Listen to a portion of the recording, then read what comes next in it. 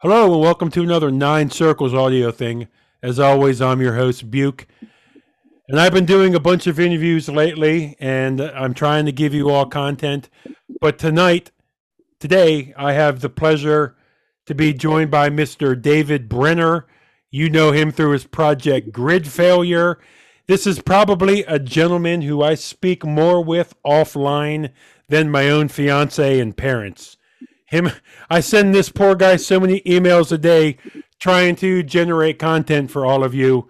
So I love David for what you do for me professionally and what you do musically. We're going to talk about as well because some people might not be too familiar with that. So, Most how people are are, you doing tonight, brother?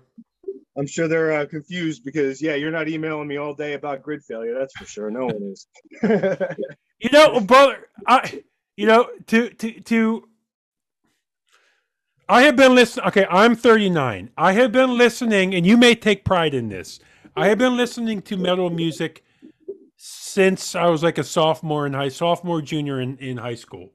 Right. Your music scares me like the first time I heard metal. Good. Thank you. Exactly. You should take that as a compliment. Yeah, absolutely.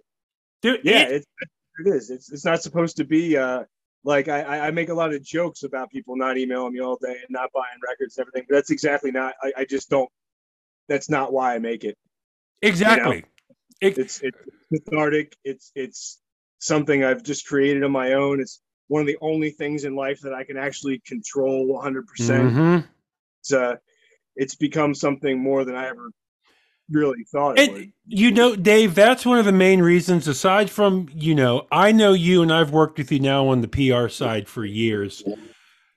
Your music, the one thing that shines through, and I sometimes say that with other artists I have on about a passion project, but this for you, you can tell that this is totally all you. If you don't like it, fuck it. If you like it, great. But you are holding no punches. No, it's I don't know if I even think about it in that way at all. Like I listen to so much different music on my own outside of anything, we work with Ear Split. I just listen to so much, and I've always been into so much music and always listen to things that as soon as you hear something that blows you away, you have to find what's even heavier, what's even noisier, what's even prettier, whatever it is, like whatever draws you to that band, that sound, that style, whatever it is. All of a sudden you got to hear the next one or the one that came before it or whatever it is until you found like the one, the heaviest one or whatever. It's I kind of just I think with this I made it that way, so it's when you're in a band with like 5 people, of course everybody has a say in everything, or else it's just one attitude and 4 hired guns, and those things never, that's not fun. This is just something where there are no rules or boundaries or confinements. It's just whatever I feel like making, or playing, or whoever I want to, like having friends and peers and stuff, and other folks I know join in the song sometimes. It's incredible that the things that just happen totally by accident. Okay, looking at your desire, I thought, because I do a little prep, but like I always say, I like to do my interviews unscripted, off the cuff, and just see where the conversation goes. Shoot from the hip, man. Go for it. How does one jump into something like yours? And I will phrase it like this, in a sense. I had interviewed the Atrabilis guy, Dave. Mm-hmm. I think awesome. I think you set that up for me. Yep. Love him. Him and I have built a great relationship where he joins me on the podcast. He's joining me in a week. Right. Talking like the best quarter releases of the year. He listens to heavy grindcore shit. Yeah. Like that's his thing. Yeah. I remember you guys talked about exactly. How does one, with a man who's in a very predominant PR company, like, you know, one of the tops in the metal world. Oh, thank you. How does one, when you hear a lot of music, how does one grow to your age to this is the point of this? How did you land on this style? What is that, an old joke? Let's just say experienced. Yeah. No, I'm old. I got a few years on you, definitely. I got about 5 years on you. Okay. Yeah, I'm like in my mid 40s, and I've been into music. I don't know. I think I'm, as far as heavy music and whatever goes, I think I was in like fifth grade.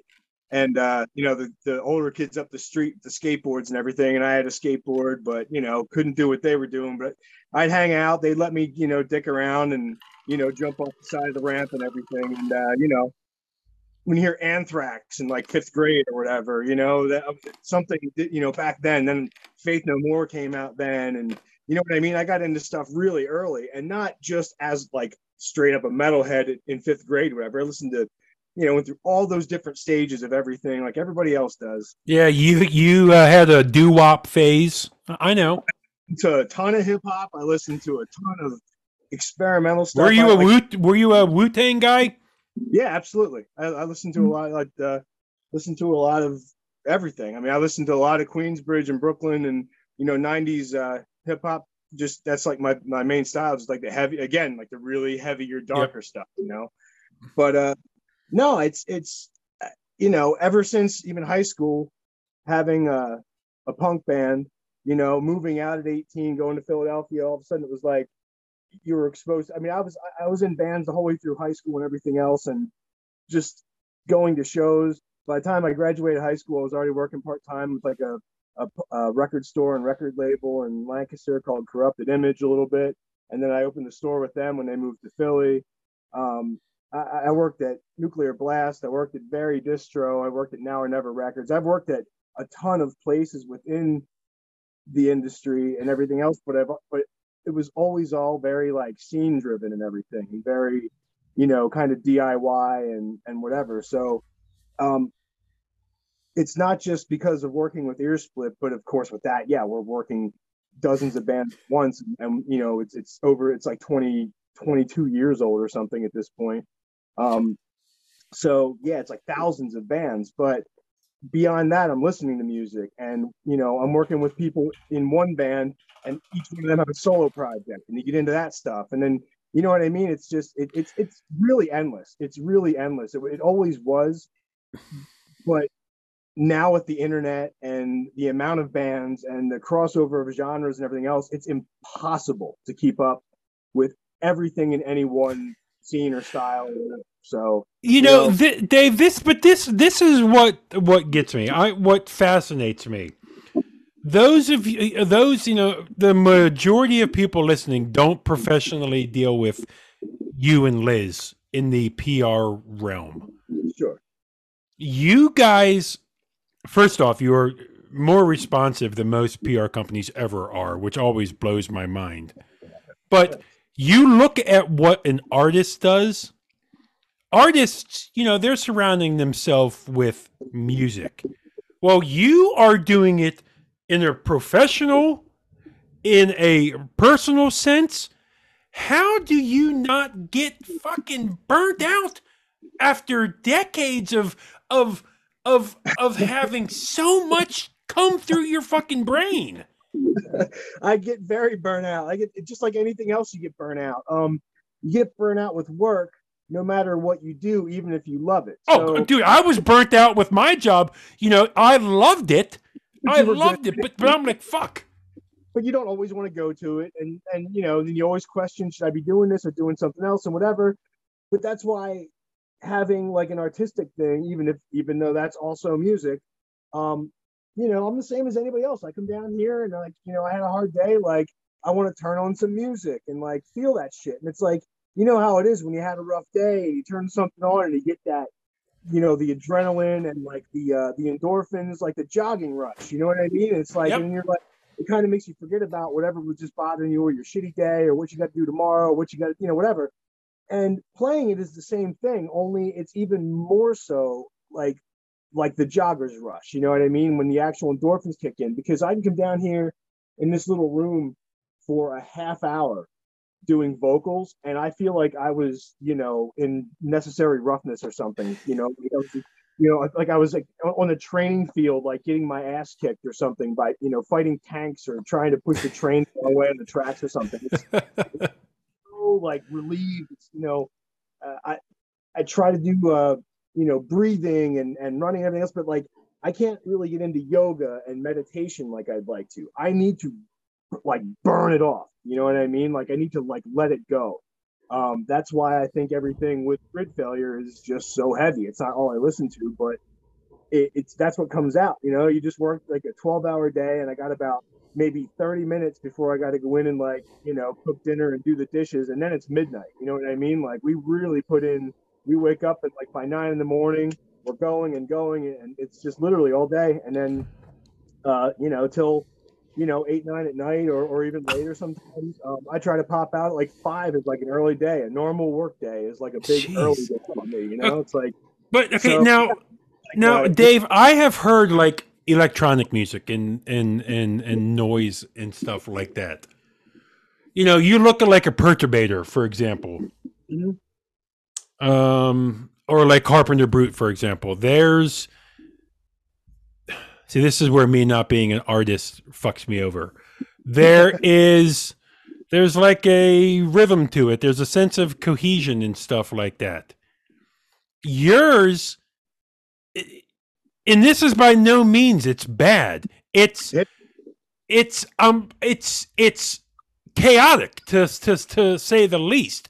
And to the point where when I listen to it, I love it, but it's like I feel it's like all these people, like when I speak to Dave, and he was trying to sell me on grindcore.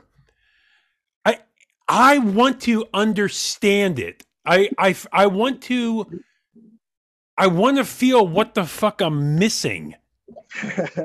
Like for example, perfect example. I don't do drugs. I don't smoke pot or something. I have never been able to, and again, nothing against people who do that, but I have never been able to see like what the big deal is with like sleep dope smoker. To me, it's like fuck. It just goes on and on and on and on and on. Yeah. Or like the people who go to Sun concerts. Like I worked with Sun for like 20 years. Exactly. Okay. Maybe you can try and sell me on Sun.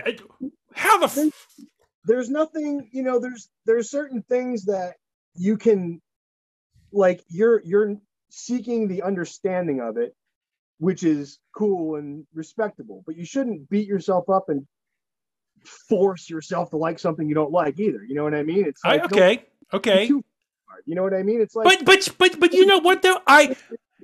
Journalistic, get to the roots of it, understand it, and everything else, which is super cool because you're not like, oh, I don't like it, fuck that shit, and you're just gone. You keep driving at it. I keep trying, like it, but getting to the root of it the way you do is very cool. So it's totally respectable. That's why like I don't listen to rap, or I don't talk bad about rap because I don't listen to it. Yeah. I can't talk bad about it because I don't listen to it. I've listened to enough metal that I can say, no, this is shit. Well, I don't listen to grindcore, so I can't say what grindcore is good or bad because I don't listen to it. Right. Okay, but when you start to work on the Gridfailure project, like you have this cool project with you and Mac coming together, who's a very I'll let you explain who he is. Yeah, Matt Gallahan has been on, I don't know, he 3,000 some records or something. I think he was talking about the other day in a different interview and something like that. He was in Duran Duran for 10 years. He's played with everybody. He's Billy Ocean, Get Out of My Dreams, Get Into My Car. Onyx Slam, he's got like 5 songs on that record. He's all over Blondie, he's just been in like literally any band you can think of. He's on, if you're like watching the news and you hear the Gold Bond commercial that plays like every other commercial break on CNN right now, that's him. he's all over the place. He's built into like so much of just everything since What's he built into all those as? Playing different instruments in those? He's a trumpet player Okay. almost exclusively. Almost everything he plays is trumpet. He plays trombone and a bunch, quite a few other brass instruments as well. But I didn't know to what extent he could play all these other things too. So he and I have been working together in somewhat of a PR sense. But now that he's been around for 40 years in the industry, in the jazz scene and the pop scene and the rock scene, and everywhere, he's at the point where he gets gigs constantly as a session musician player, and then can just kind of do whatever the hell he wants. And so and he's super creative and just has all these insane ideas about how to make cool music. And he was always in, he's like wants to stay away from like stale jazz scenes. So now so he wanted to go from being in the scene to fucking being. And I'm like, I want to go play jazz clubs with Gridfailure. Like, and we want to go the opposite. So, it like ended up being a thing. So I worked with him a little bit PR wise and everything else. But then, we talked about, I had him out here just to record some random tracks for one of the records I was working on a few years ago. Actually, it was quite a few years ago. I think I only started Gridfailure in 2016, and this would have been the following year or so because he was on the first collaboration with Megalophobe that came out in 2017. And yeah, we're about to release our third collaboration together, which Mac is all over as well. Anyway, in between there, we had planned on doing a record of some sort. We weren't really sure what, and the pandemic hit. So he doesn't do, he's been like every studio on the planet. He's recorded on every kind of mic on the planet. He doesn't have any kind of setup at home. So we were like, well, we're not going to get together because we were both, this is early 2020. We were both like completely following all of the quarantine, guidelines. And Dude, I always jokingly say, me with my immune compromised self, I was like fucking Sloth from the Goonies. Yeah, we were just totally locked up. I mean, we were 20 minutes from here is New Rochelle, where the first outbreak on the East Coast happened, and it was like National Guard. It was crazy out here. It was absolutely nuts. And like, so, during that, it was like, well, sorry, but no, you're not coming over here and breathing through your brass instrument in my tiny recording room. You know what I mean? You're not clearing out your spit in your truck. No, he knocked the guy on his ass that came up to him too close at the drugstore or some shit. Like he was the same way. Like, we were, oh no, how do we do this? So I heard early in the pandemic, he was out in order to exercise because he wasn't going to the gym or whatever. He was going out and working out in his stairwell of his apartment building in Staten Island and carrying suitcases of shit up and down the stairs. And then he was just playing his trumpet in the stairwell. And he put these little clips on Instagram and everything. And I've been to his apartment building now, and it's like a lot of artists and things that live there and entertainers. So he was just trying to like keep some calm in the building by going out in the stairwell and playing some nice inspiring trumpet, brass, and, just his whole jazz flow. And it was awesome. So I was like, well, your shit on Instagram sounded pretty good. Was that just you? I was just you shooting on your phone. I was like, why don't you go out and start recording that way and just uploading them, and we'll see what happens. And it gave such a great, raw, reverberating vibe to like everything he was playing. And he did it all as video clips, and he was just sending me every day. He was sending me just clips, and I'd be like, yes, that, hit it again, like this way or whatever. And he would just, and then I don't know, it just became this natural thing. And we just ended up making this 10-song, I believe, record that, it's I don't know, it's the darkness and the wild shit that I do, but with his cinematic sound, his ability to like, he builds things called like 12-tone rows, and he has all this like amazing music knowledge. And I don't. Like, I can play bass, I can play some guitar, I can pick up and figure shit out, like I can make notations a little bit, stuff. I can't like just read music. I'm not good at piano. You know what I mean? Like I'm constantly trying to learn almost everything I can, but I don't have any kind of background or pedigree or knowledge. I mean, he's been to all the schools. He's been on tour with he can do whatever. So it blows me away when he comes over here now. And like, we recorded. So it is kind of like Stephen Hawking and a fucking pile of slime together. Like If that's how you want to put it, yeah. no, dude, because I would be the same way. This guy's been on everything, and you know, fuck. Talk about being. I'm not worthy. I'm not worthy. Well, it's just so cool that he's not, that he's done everything he's done, and he's got he's got balls and integrity, but he doesn't have an ego. You know what I mean? Yes. Oh, dude, because most people in his world would hear your stuff and say, "I'm not fucking touching that." And most people that do heavier stuff like I are the same way. Like, I don't listen to jazz, fuck that shit and everything else. And it's like, I'd rather listen to jazz than metal, like, most of the time. You know what I mean? Like, yeah, it's just, again, like you said, that's how you don't get burnt out. Like, after so many years of so much music and so much intense music, that's how you don't get burnt out. Is like, go listen to jazz, go listen to rap, go listen to the shit you hear at the nature store. You know what I mean? Like, it's just like a palate cleanser. It makes you think about different things. It's you can't just listen to metal all day every day. I can listen to heavy shit every day, well, all day, but like, it's still, you got to break it up. There's lots of garbage, and I listen to almost anything on like a radio station. I'm not much into just rock or anything else, but like, 70s classic rock or good soul or funk, you know what I mean? Or hip hop or just, and everything. It just like, it puts a different step in your whole everything. Dude, I have said it before. There is nothing better. If you're feeling in a funk or in a mood, you put on some 70s funk, or like one of my favorite bands is fuck. Well, 1 second, and I'm Robert Randolph and the Family Band. Yeah. That shit will get you in a mood. Yeah. Like, you listen to 70s funk or like some Robert Randolph and the Family Band with his pedal slide guitar. Oh, try and have a bad fucking day. Try and have a bad day. Yeah, I mean, whatever. Like, it's just, But wait, Dave, let me stop you there. We haven't even mentioned it yet. This album is Dismemberment Cabaret. Yeah, we actually released it last year. It's actually coming up on a year anniversary. Yep. We just released a new video for it. It's been kind of an ongoing thing. In between, I just recorded Mac's new EP here in this room completely.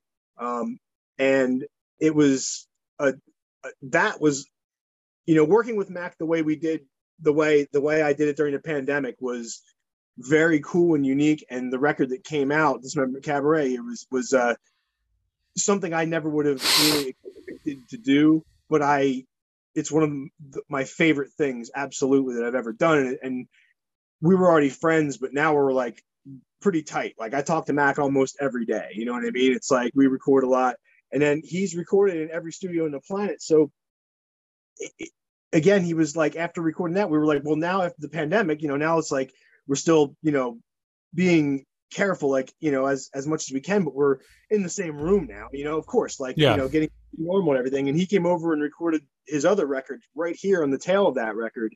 It's called The End Is the Beginning. I recorded that here, and that's the first record of any other artist that I recorded for them, not being my own stuff or whatever. So recording my first full album for somebody that's somebody of his pedigree was going to be this great challenge for me, just here in the garage with, like, I've got a couple of decent condenser mics, and I can make some cool tricks happen with such a small space, but I don't know shit. I didn't go to any kind of engineering school. It's like, figure it out, you know what I mean? Like, fucking figure it out. Figure it out. So he's coming over, and I'm like, well, fuck it. Like, I've recorded here. Why, why is it any different? Like, and I don't have to worry about playing anything. Because I was like, no, Mac, you're playing absolutely everything on this. And we had this idea. I was like, why don't we just do this Boron, the Club of Gore, super slinky, slow, mellow thing of like 3 songs. I'll do a bunch of rain. Like, I'm always with the Gridfailure stuff. I'm always recording tons of storms and rain and wind and fire and its elements and, organic sounds and whatever. And I was like, I'll add that shit. I'll have like storms in the background. It'll be the sexiest thing ever. And we'll knock it out in like an afternoon. It'll be really cool. Just something to bridge between the new record. And And he comes over, and I was all, ready for him to just like pull out his trumpet. And he comes and he opens up like 2 notebooks full of notes, and he goes, "All right, well, let's set up the synth and the keyboards first." And I went, "The what and the what?" And he was like, "Yeah, I'm gonna do this other shit." He goes, "You got a drum kit here? Let's get that out." And like he just started. I was like, "What the fuck are you talking about?" I thought we were doing this like sexy hanging out like at night by the stream, like trumpet jazz record thing. And he starts playing this like crazy, just like hammering like bass notes on the keyboard and stuff like that. Like he played every instrument I have in this fucking room, man. He played, synth and keys and drum machines, and we were just setting up like single drums at a time. And everything was patterned. It wasn't him just fucking around. It was like everything was written. He was sitting there reading sheet music the whole time that he had written. It's so cool. 40 trumpet tracks on some songs that are 3 minutes long. He layered those shit so many times. He'd be like, "Okay, now we're gonna do another one." I'm like, "What? Another one of those? Go." And he would just hit, "Okay, now we're gonna do another one." I'd be like, "What? Another one of those? Go." And he would do that like 5 or 6 times and just slightly offset the note. So he's got shit that sounds like The Love Boat, and it's just him. You know what I mean? It's like, he's doing entire brass ensembles on that record. And I'm just sitting here recording this, and I've got hours and hours of clips because I'd just be standing here trying to make sure I wasn't fucking something up for this dude. And it wouldn't matter. We fucked up all day. He came here in a heat wave. We were dying. It was like 97 degrees the first day he came here and like 100% humidity. And we were just fucking dying. Like it was gross. We were sweating. We had to turn off fans because all I have is like condenser mics and you know what I mean? It's like you can't. And he was just, I was blown away by the amount of music he had written in these books and everything. And he was playing cornet and trombone, like 5 layers of trombone at 4 different parts of the record and all this other shit. And just it blew me away because I had never done anything like that. And I was switching things around. I had to change my setup 1,000 times, but it was like the coolest learning experience ever because it wasn't like I was charging some band to do something that I didn't think I could do. I was like, "How the fuck am I going to do this?" And Mac was like, "That's cool, man." And we just did it. And I listen to that record now and I love it. And I can't believe that it came out of this garage. I can't believe that I had a hand in it. You know what I mean? It was just because we worked so well together, I do have to say that the track, let me put it up here. The track Passion for Wrath. Yeah. Love it. Love it. Love it. There's so many videos. We're still making videos. We're making videos for every song on that record. So it's going to be 10 videos of just kind of playing it play. And the one we shot out here on the train tracks right behind, there's a CSX line that goes right through my backyard. And it ruins every recording step because you'll be sitting here and all of a sudden, it was funny because we were sitting here and Mac had the headphones on and I was just like wiring up pedals or whatever I was doing. And he goes, "Wait, something's fucked up. Something's coming through there." And I was like, "No, man, nothing's on yet." And he's like, "Where's that heavy D chord coming from?" And I went, "Oh, hold on a minute. Oh, the train's coming." But like Mac had the headphones on, we had a condenser mic on, and he just picked up on it. And the thing was like a mile down the tracks, but this train goes right through our yard. So, I was like, "All right, well, we got at least 20 minutes where, like it's like 5 minutes or whatever it's going to be. We'll see how slow this one is." But, okay. So I have a dream. I was talking to my fiance the other day. First off, I have to get this out just as my ADD mind. We're nowhere close to being fucking done. So keep on drinking. I've been waiting for this interview for years. I first off picture your garage like a fucking synth room and there's cables hanging everywhere and you're just plugging, unplugging. You're just going at it. Well, I'll tell you, I know you said the audience can't see because whatever, but I'm looking at you and you can see I'm in the room right now. It's just a fucking keyboard and look at that. Keyboard, here's like pedals, there's all my pedal setups, my synth, some drum machines, record, I mean, I got wow. That's all you have, and that's where the magic happens. Yeah, and like some mics and pedals and whatever. It's okay. Okay, now I was talking to my fiance. Unfortunately she doesn't listen to metal. She listens to it's popular, but she listens to the music where it's the guys where it's heavy, they scream, but they also sing like whiny girls. I don't understand it. But I have told her my fucking dream as a guy who has no musical talent, I want to do like a death, because my wheelhouse is death metal. Yeah. Oh, Since you say you just have at it and learn as you fucking go, yeah. could you say, Buke, okay, get some fucking vocals or let's do something and let's fucking make an album? I have collaborations with like 20 people on them. I have people like that don't even play music. I incorporate all my family members just doing. But how do I get started? Do I buy a condenser mic and do what I've seen Randy Blythe do and build a fucking quiet room in my basement and just scream into it? I would say build a quiet room. I'd say set up metal sheets and fucking glass and do it in front of an open window where your neighbors are going to hear it. And yes. You know, like, yes. Whoever's going to feel good, who cares? Like, it doesn't really matter what it is. Like, nothing in this joint soundproofed. I mean, it's got a layer of wood padding up. But hold on, your mic kind of shifted for a sec. Did your mic change? Oh, I just moved that. I'm just on my phone. Yeah, it looks like it's obscured or something. Yeah, I showed you my setup. And yeah, I fucked everything up. But no, it's like it's pretty much about you're so willing to learn about other people's art or about reasonings for things. Hold on for a sec. Hold on. Okay, go ahead, brother. Right. So you were talking about so for you to just start doing something. Yes. Yeah, why not? I mean, it doesn't have to be vocals, just bass or like you don't even have to have like a drum kit to start learning how to play beats. The more you just kind of count and things like that. But Dave, I don't even like. I have interviewed like Dave Davidson of Revocation. The guy fucking majored in polyrhythm. Yeah. I don't even understand. And I've heard thousands of hours of music. I don't even understand fucking music theory in the simplest of terms. The last time I learned music theory was back in elementary school, banging fucking wooden sticks together. Yeah, and now I do that in my garage, and I just hit record, and shit, there's a record, Like, literally, you just kind of figure it out, man. It's like you might learn your limits, and you can't just go, hi, I'm going to learn how to do this. Like, I love drums, and I am still, like, an awful drummer. I don't have the time to sit and pound every day for hours. I just don't. Like, when I learn more and more and more, like a few years ago, I never would have just sat down and tried to put keyboards or whatever. I mean, I've played like almost 20 instruments on a record, and I wouldn't say I quote know how to play any of them. Like I play some bass. That's the main thing. I love your honesty. It's true. I'm not going to sit here and try to be like, Gridfailure is this fucking thing where I've majored and went to Berkeley. Like I didn't. I did shit. Like I was in punk band. I've got my nose broken in hardcore shows. That's I grew up going exactly. I've spilled more blood at American Legion posts than your ass will ever fucking know.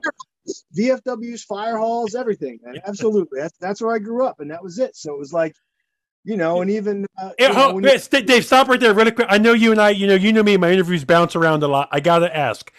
I saw early videos. When I saw Hatebreed for the first time, it was like 99 or 2000. Yeah. I had seen like early Hatebreed shows at VFW halls. They seem like absolute fucking like, how is a New York City hardcore show in a little rec set? Was it like in its heyday fucking batshit crazy? I didn't grow up in New York. I grew up in like small town Pennsylvania. Okay. I grew up and everything. So it was Lancaster area. So oh yeah, the Lancaster dude. I was up there at the Chameleon Club or something, I think. What's that? Yeah, the Chameleon Club was. Yeah. It just shut down during the pandemic. It just closed, but that's where I couldn't even go to anything there until more like in high school. A lot of those shows were like 16 and over, 18 over, whatever. So when you're 13, there isn't shit. But some kid will put like 15, other kids together, a bunch of bands or whoever, and cough up $200 to donate to, a Knights of Columbus or a VFW or whatever, and there'd be a Saturday afternoon matinee or whatever out there in the middle of nowhere, and it's like, or close to the city because you couldn't get into the clubs because there were there are 21 shows and whatever. So I grew up like with the whole DIY thing is just natural. Like a lot of people get going to big concerts and big circuits and shit like that, like with arena shows and everything. I didn't go to my first arena show till probably close to 20 years old. You know what I mean? Dave, I have never been to a show where the band stage is your stage, and every time I see it, it fucking seems so fucking cool. But those are probably all the shows you were going to. Well, definitely when I moved down to Philly, it was, then it was, I've seen the best shows of my life down there. And most of them were at like Style Out 13 and the Kill Time and these little, small clubs and everything. And I was in crazy bands back then, and we'd go play murderous, rampant grindcore, hardcore stuff with like a mix of like screamy emo bands and death metal bands and shit like that. And it was just, it was like 98, 99, 2000 Philly. It was fucking nuts. Dude, how is that being on stage when you're telling the fans come on up and they're fucking dancing with you and jumping off of you and singing? Is that just the energy? It must be fucking electric. The energy is the same for the artist as it is for the people there. Like, that's why hardcore and punk and everything are so like just such great scenes, because like you don't really have to have the exact same politics or diet or anything, but the energy of what's there is what captivates people. And like, the like family and the unity kind of end of it that just kind of naturally happens in those scenes. And of course there's like, beef and fighting and shit like that and drama, but like, tell me a part of life that you don't have that shit. Yep. So it's not like, immune from all that. But I just wish I could be as big as the fucking singer is from Harm's Way. Well, you're gonna have to do some more sit-ups. That dude is he looks like Tank. Yeah, but yeah, but it's impressive when you see a little skinny guy be able to go up there and talk shit. Dude, it's so funny you mentioned that. My friend years ago said, "Hey, check out Weekend Nachos." Yeah. Or Weekend Nachos or Knock Loose. Yeah. Oh yeah. Fuck, man. Weekend Nachos for like a skinny little guy. Holy shit. Holy shit. Oh, Weekend Nachos is pretty much, I guess somewhat hardcore, but they're kind of grindcore, power violence. Yeah. So you don't draw a fine line where you don't listen to. I don't, brother. I don't draw. You know why? I'm not smart enough. Don't make the rules, man. Brother, the only line I know to draw is the only line I really draw. Really is it black metal or is it not black metal? That's my only line I draw, because I'm not a black metal guy. Yeah, I listen to plenty of black metal, plenty of like anything. Again, really, I don't see how you can really even like. I don't listen to tons of like, You don't listen to power. I don't see you listening to power metal, Dave. Do you listen to power metal? No. Iron Maiden, Yeah, but I don't imagine you have a Blind Guardian vinyl behind you. I do not have a Blind Guardian. I got like Cool Keith and Drop Dead and Capone Noriega and Candiria and Harvest. Some of the stuff I've been listening to. You would think me growing up. I'm in Frederick, Maryland. Kind of close to Lancaster. Did you ever get into Bad Brains growing up? In high school, a little bit. Like I got into Bad Brains incorrectly because someone tried to sell me on Bad Brains on like the bigger 90s records, you know what I mean? Like the very reggae stuff. Yeah. And this is when I had just discovered, I had just gone through like the early DC, like that Discord Records Year and 7 Inches is probably some of the most important music there is.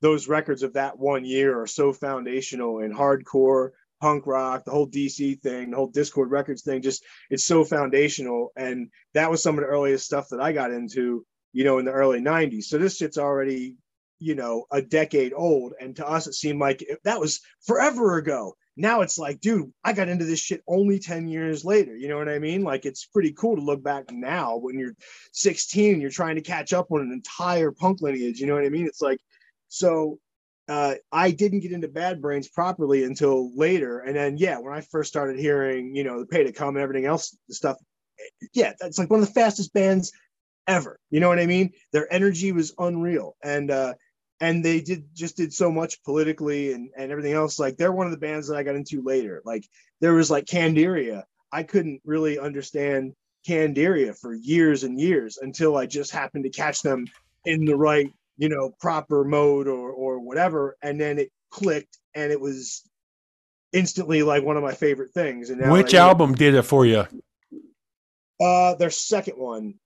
So it was still when they were doing like the super heavy. What's that process of self-development?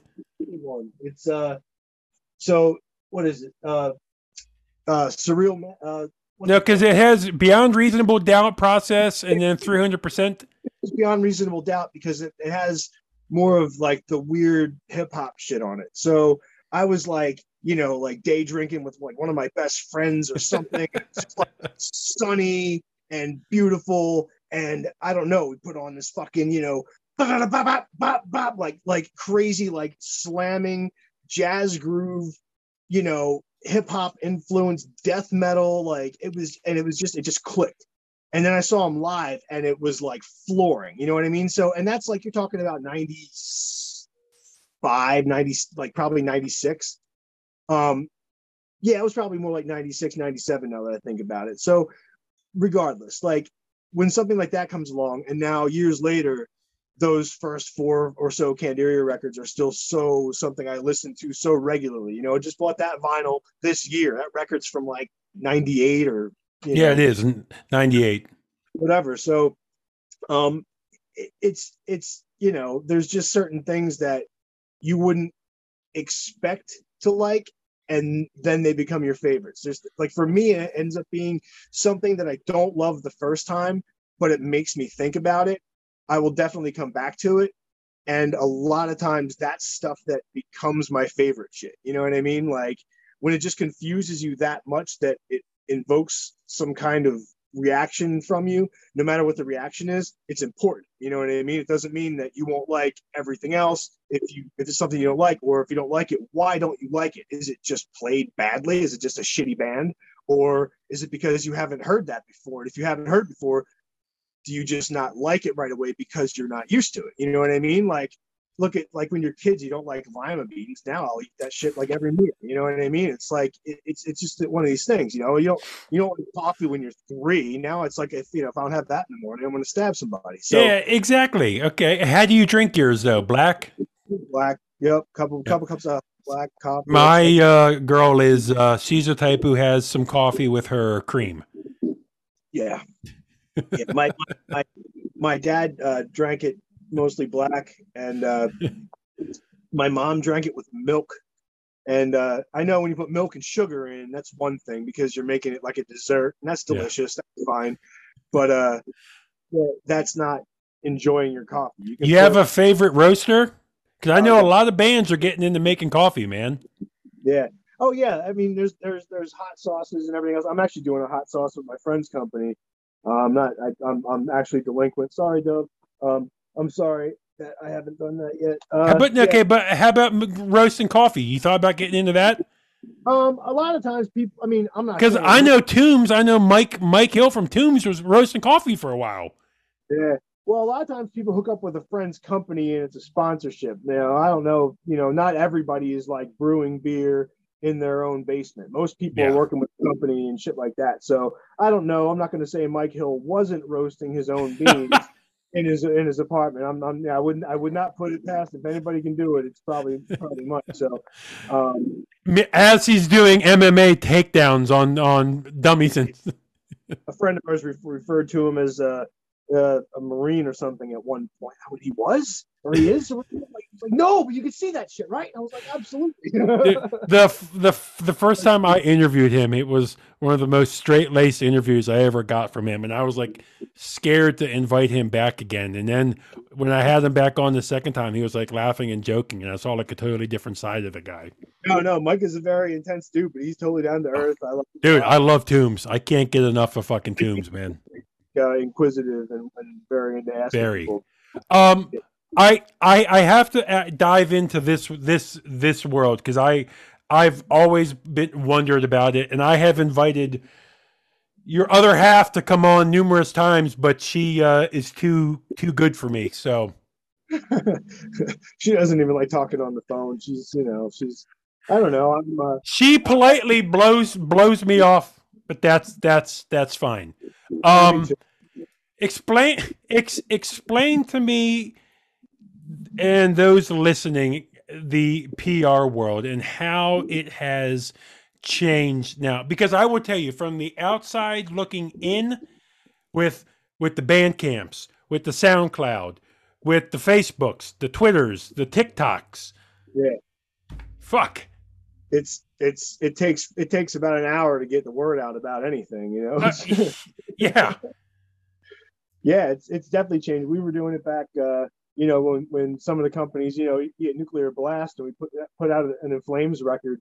You know, that press mailing was probably like 700 CDs, and we get them shits right from the distributor, you know, right from the plant or whatever on a pallet, bring them in, and we get a power drill, and you just slam through like all day. That was the day. Is, hey, today I'm drilling In Flames Clayman CDs, you know, and it's like, then tomorrow we're packing them, and then the next day I'm taking them over to the post office. You know what I mean? It's like, it was just, you know, just insane. I wasn't even doing press. That was just like office work. You know what I mean? That was the public Nuclear Blast. I was, you know, working in the other office, but you know, from that kind of response and the tear sheets, the getting the magazines and building the actual, like, you know, press book kind of shit, and whatever, to now everything is like a digital download. We got to set it all up. We're half of our days dealing with Bandcamp codes for the embeds for the premieres, and half your day now is dealing with emails from me again. I'd rather deal with people bugging me all day that are actually like into it, are wanting to work, and want to, you know, what the hell. You know, some people just complain all day about like the quality of their free music. Dude, I could give, brother. Like, talk to everybody. It's that's the best kind of email we can get. Is like, hey, something productive is going to happen here. You know, it's like, we don't like to waste time. Okay, so when meeting Liz, was it a work thing? Was it at a concert? Like, how did this, where we end up today with Earsplit? It was at Nuclear Blast. It was, I was in Philly and she was in New York, and there was a satellite New York office, and I got hired down there later in a year after she had started working there. So I only met her like when we had, you know, we have a trip to New York, or they, the New York folks would come down for a thing or whatever, and you know, just kind of spiraled out of there. So I moved up to New York, and that's when I don't know, I worked at a couple of their labels and everything up there. Just, I guess, one of their labels after I moved up there. But it was in that early 2000s when all the labels were closing down, all the magazines were closing down. Like, everything was just, you know, this tumultuous changeover with the, you know, the digital media, digital music, and digital, you know, the website thing, and everything just like changed everything, you know. And it was 9/11, and it was, you know what I mean, this whole new world. People had phones in their pockets, you know what I mean? So it was like, it just changed everything. So at that point, I was like, hey, we've just watched us multiple times get fucking laid off, fired, or sent just on our way out of nowhere. We've watched labels dry up. We've watched friends lose everything. We've watched companies shut down. I'm just going to take this thing that we're, because she had started Earsplit as a zine as a kid. She was like 11, putting out a fanzine called Earsplit. And then she started doing PR as Earsplit while she was working at other labels. So it was already a thing that we were doing on the side. It wasn't a full-time thing. And I guess it was around 2003 when Now or Never Records was shutting down. And I was like, I'm not going to go wait in line for like another one of these magazines or labels or whatever to, you know, give me some, you know, deal or some short amount of money because they don't have the money and whatever, and then be out of that again in a few months. I was like, I'm already doing Earsplit like 2 or 3 days a week at this point. I just said, let me go take as much as I can and just go with it full time. And at that point, Liz was running Metal Maniacs. So that was the thing. I was doing Earsplit all day, and she was doing some of it, you know, on the side at night or whatever, but she was mostly, you know, just, you know, running Maniacs. And then when Maniacs shut down, then she came back, the same thing. I was, you know, I had so much work with Earsplit at that point, I couldn't take it all. And so she just came back in full time, and now it is what it is. So it wasn't like we were like, hi, let's quit our jobs and start a metal PR company. Like, it wasn't like this thing, you know what I mean? It was like basically like a long-term, you know, accidental thing that just became how we sustain, you know, make our living and, you know, pay the bills. Like, that's you know, you know the industry way better than I do. You know, it was not my career. You know, I always say I am just, you know, like Dan Carlin with his Hardcore History podcast. He's just a fan of history. I'm just a fan of music. But I just live it. You have seen the music world evolve. And I have asked a couple artists this who've been around for a while. What were your initial impressions when like Napster and stuff came around? Could you see the writing on the wall? I don't really think so because I was working like at that point. You're talking about like the late '90s.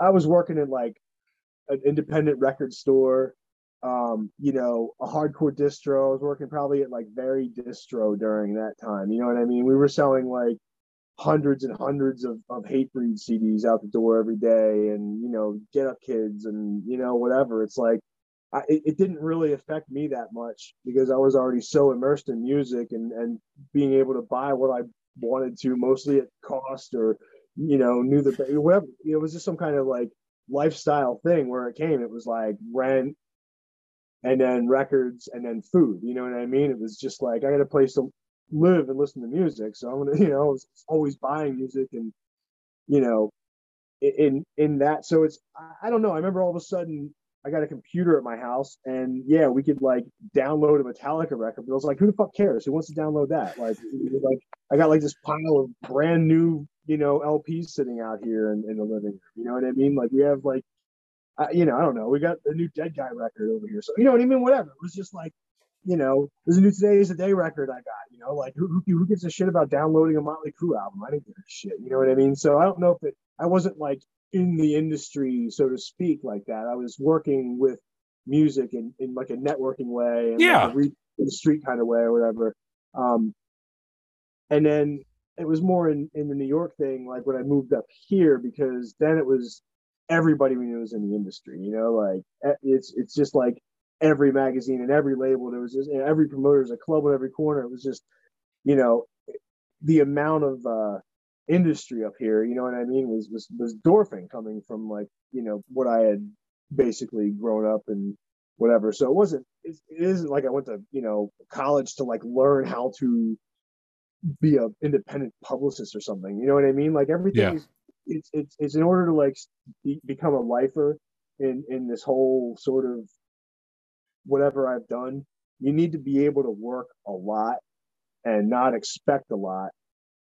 You know what I mean? As far as riches and security and everything, it's basically like with our company, it's basically just our work ethic. Like we are willing to just work and do a good job. You know what I mean? Or try to. You know what I mean? I'm not trying to pat ourselves in the back or anything. We didn't really start out to be like, let's be some competitive empire in an industry or whatever. You know what I mean? It's like we both just grew up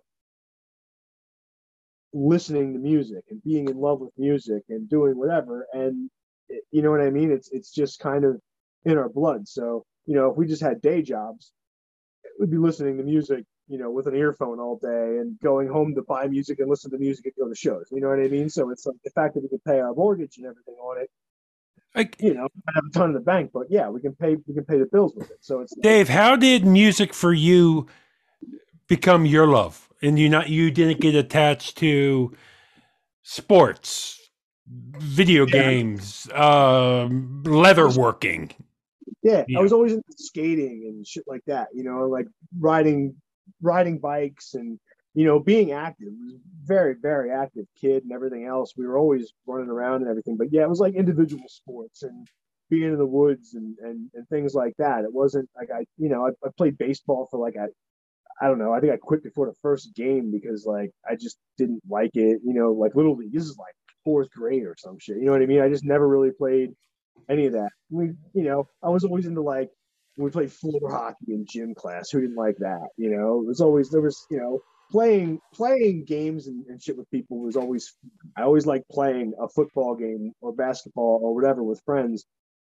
As a kid or whatever as a team, but I just never got into the you know the team thing, like going to getting on a bus with a bunch of dudes to go fucking play football in the next town, and I just never whatever. Like again, I was like starting a band with my friends by the time I was 13. I bought a bass. It was like Yeah. I'd rather that than like a baseball bat. But what is it about music that hooked you so much and became such a passion?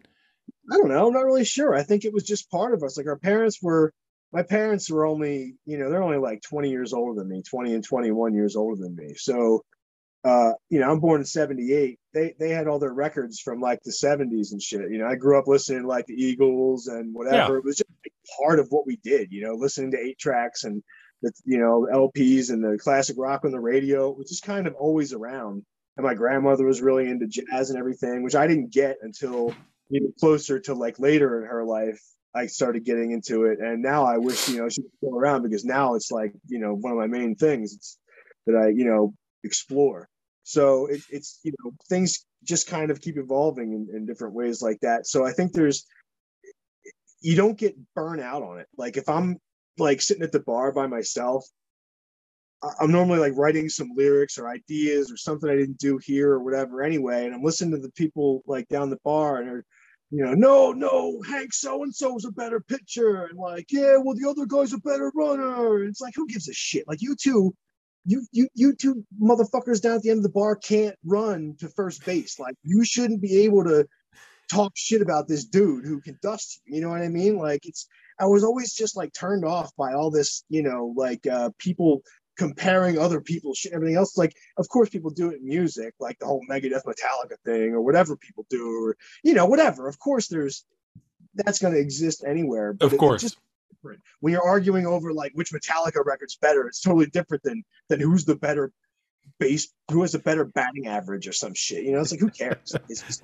always so dumb to me. And like, so.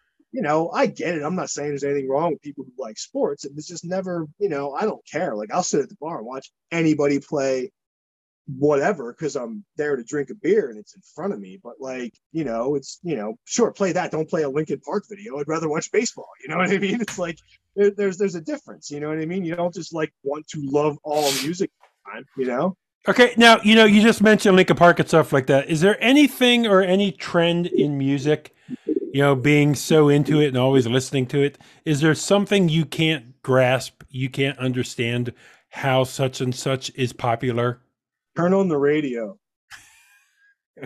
Literally. Dude, it is so funny you mention that. My fiance, with her pop music she listens to, like this, I don't know this girl's music, this Billie Eilish. But there's so many of these female artists. Like, the new thing seems to be singing where it sounds like you're holding your nose and you're whispering. Kind of, it's fucking weird. I wouldn't. I know who a lot of people are because I see them, and I'm sure I hear their music in passing on, just television or whatever. But like, I just don't pay attention to the big popular pop stuff. Neither do I, brother. And it's not that I'm like, I don't like really build any kind of boundaries or walls and say, I won't listen to that. But like, yeah, I never got into the new metal thing, like, at all. You know what I mean? I didn't get into it at all. Like, the closest I would get would be like when, I don't know, when Disembodied would tune down to like Korn or something. But I was like, Disembodied's way cooler and Korn blows. You know what I mean? Like, I got into that first Korn record for about 3 months, and now it's like I just want to jump in front of the train. Like, I didn't get any of that, whatever. So there's things that Limp Bizkit never made you want to break stuff. Yeah, not that. It made me want to break the records. Like, I don't want to jump around.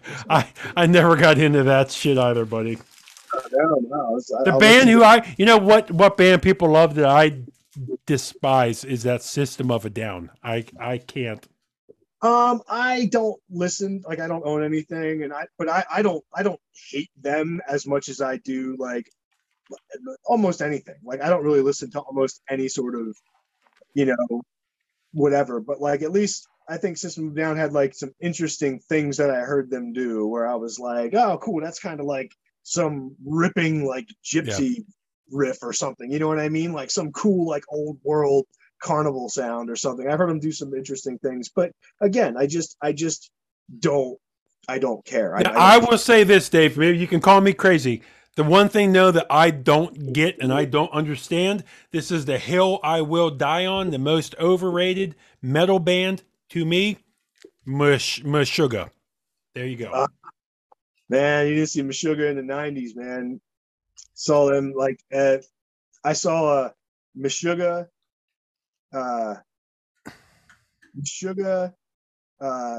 Sick of It All and Slayer in Philly. Yeah, And and I'm not saying they're bad. I have just not seen what the big deal is yet. yeah. And you know what? I reached out to Liz to say, "Hey, I'm willing to cover them. Let me try. Let me try, because I'm Well, always willing to learn." they've got the records. They're not going to tell you how to like their band. You know, everybody else does. They're not going to try to force you to like their band. Like, that's just it. There's a million things there, and it's like, Okay, so when the first Mush Sugar came out, were you like, "Oh shit, there's something different here"? oh yeah, absolutely. But Yeah. I would have got into them. I heard them probably Destroy, Erase, Improve was the first thing I had heard, and it just starts out with Future Breed Machine, I guess, first song, and it's like that just comes out with this disgustingly heavy, pummeling, like hard thing. Now there's something, I mentioned like Candiria, and there's you meant, and now we're talking about Meshuggah, and there's these things that people equate to like new metal because of these low tunings and strings and things like that. It's like, get the fuck out of here. These dudes are like mathematicians, you know what I mean? Like simple arithmetic or something, but like there's something more pattern to it than you can imagine. It's like something cerebral. So it's not you're hearing someone doing death metal in this out of time thing that it's happening so, like a fast change that's very obvious. They're doing these subtle things. And there is like an immersive thing. You mentioned Sun. There's an immersive thing that happens when you see some of these bands or whatever because of the tones that they're hitting and the things that they're doing to your body and the things that you're not even really thinking about that can kind of make it more of an altering experience rather than, hey man, that's a good band. There's something that actually happens to your body in the same way that, you can make your brain in the same way you can make it happen with, yoga or meditation or again with the endorphins thing. You're not even really thinking.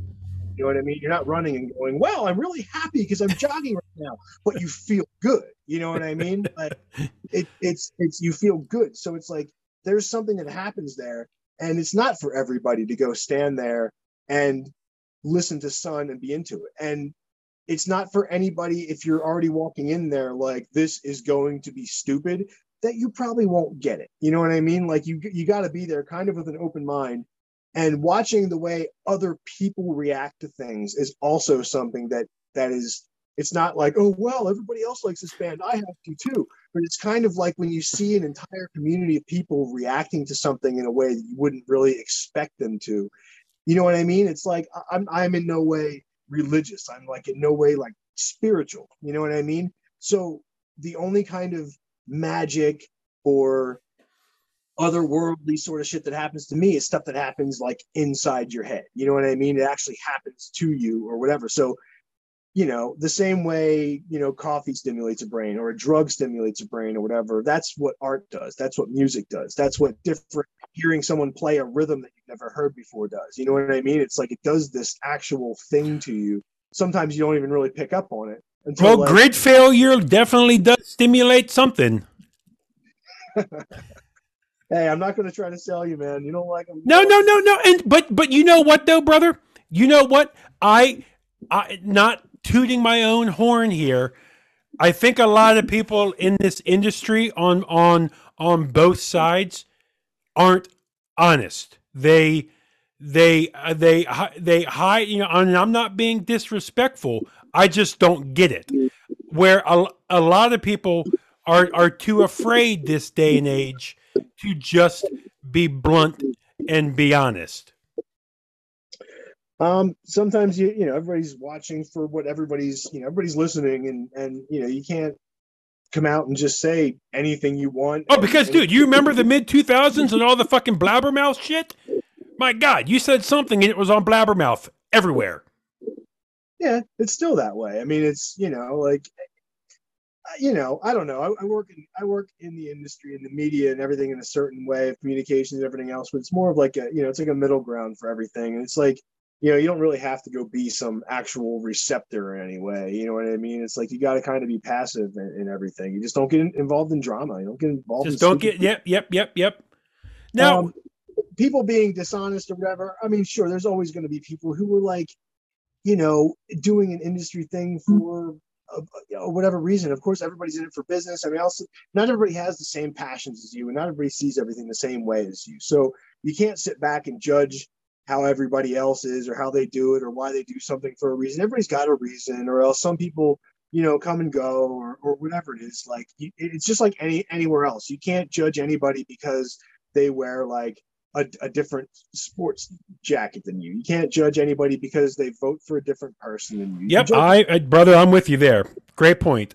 person on who they are and what whatever. So and not even judge them. I'm saying that's how you receive people. You know what I Yes. mean? It's not even that. So Yeah.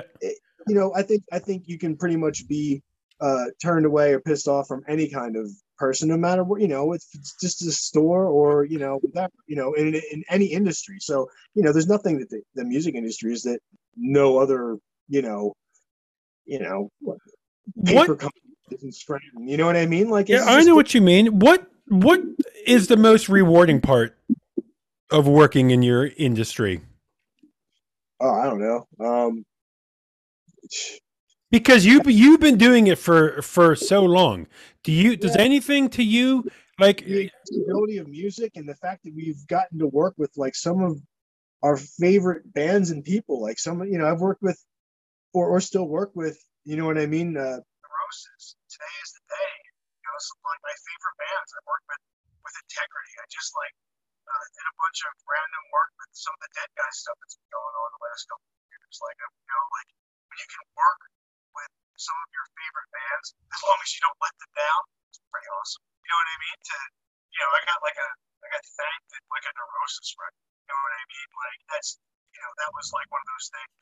It's like, wish mom would hang this one with it. dude, speaking about Neurosis, have you heard? I just did an interview with them with the Amin Ra guys. Have you heard Scott's work in Absent in Body? Yes. Oh, good shit, man. I have to actually pick up a copy of the record. I don't have that yet. Oh, Well, good shit. I don't have enough money to buy all the records. Yeah, yeah. Okay. Nothing like when you like too much, Yep. too many things. That's the biggest complaint of being into so much music is just not having the bread, man. It's like that's why you gotta pick and choose. You gotta buy what you really want. And it's cool. You can always sell something or whatever. That's the thing with the digital music. It's cheaper and you can pre-stream and everything else with physical music. You always had to. I mean, I shop dollar bins and all kinds of crap all the time. Just buying records in person. Whether you went there for that record or whatever. Doing the physical purchasing in a record store is always different. There's always like a magical thing. You know what I mean? Even if you're in there like with only like $15 or $20 as a kid, like go to the used section. Don't go buy one CD. You came home with like 7 CDs. You know what I mean? Like I was like probably 13 or 14 or whatever, and this record store opened, 3 or 4 towns over. Actually, no, like 2 towns over, but I lived in the middle of nowhere. So I was riding my bike 7, 8 miles or whatever on this dangerous road on a mountain bike, at 13 to go over to Millersville to go to this joint called Young Ones because I had like 13 extra dollars, you know what I mean, after I mowed lawns or whatever. And I'd go over there and Relapse Records was down the street.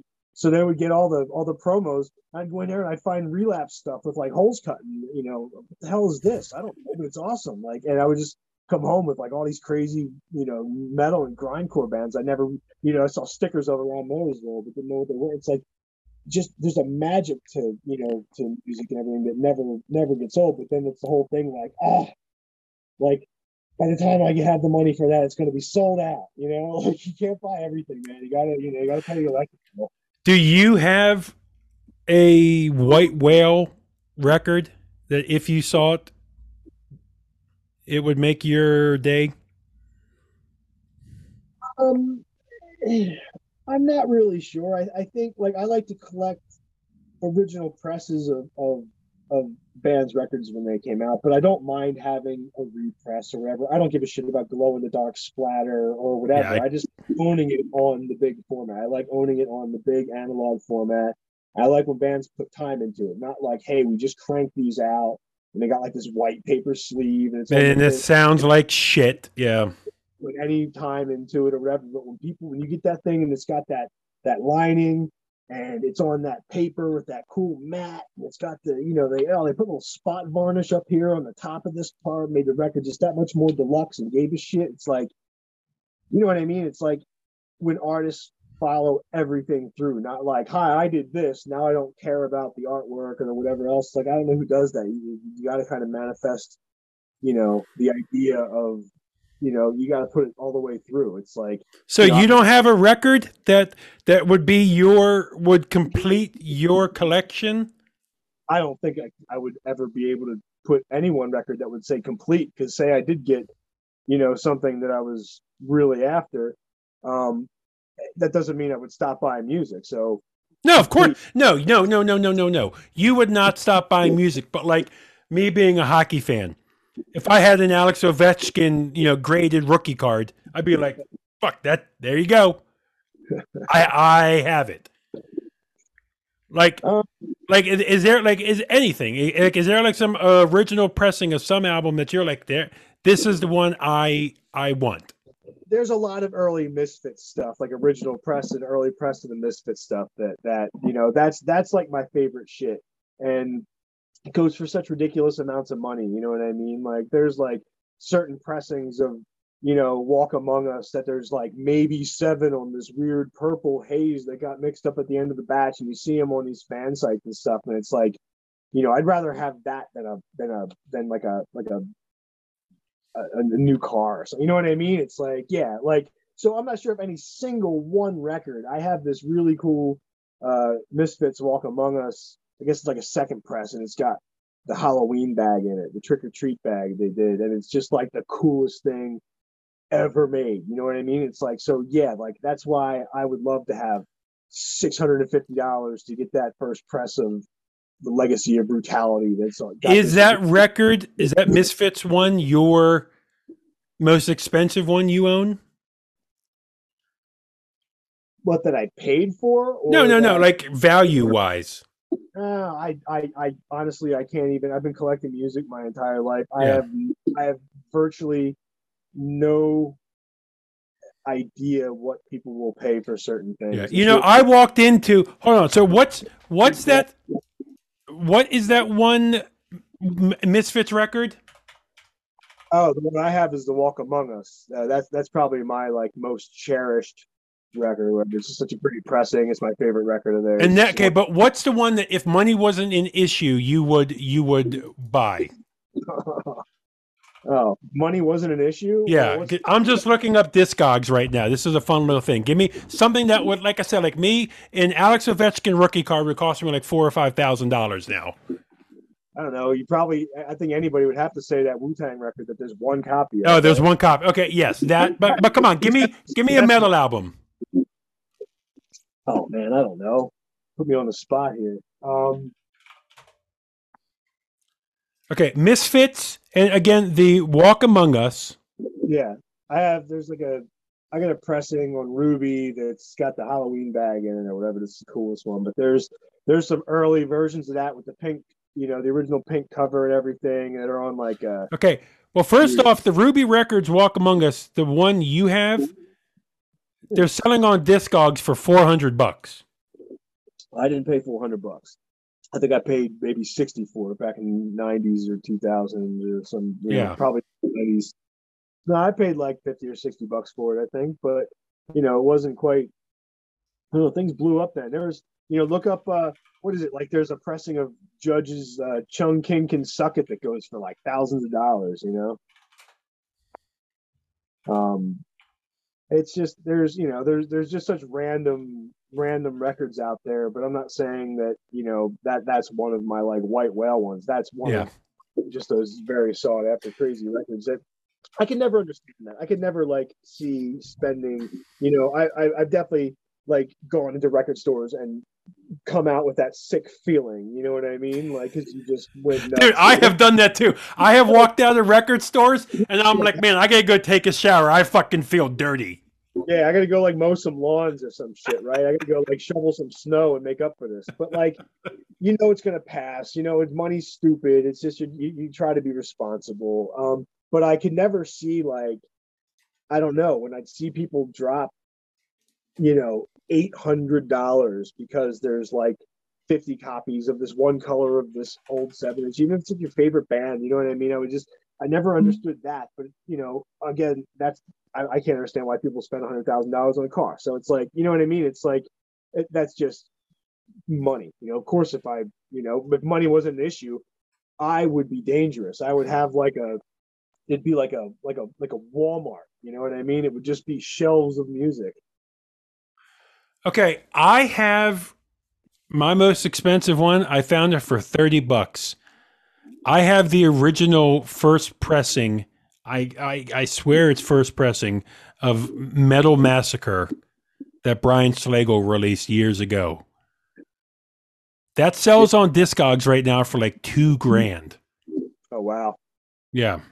Yeah. I mean, I've definitely seen people spend ridiculous. I mean, not personally. I don't know if I ever knew anybody that could spend $2,000. Well, yeah, I knew some crazy hardcore kids back in like late '90s that were diehard collectors that would write to people in Japan and like take certified checks and just send tons of money to these random collectors that would pick up things on random tours and same way tape trading worked and everything, but like just I don't know. It's kind of like organ dealing, man. It's like you can probably get a new lung cheaper than that Chung King can suck it. Whatever. But that's what everybody has. If you have the money for it, good for you. Like I don't like to spend more than like $50 on sneakers. Yeah. Does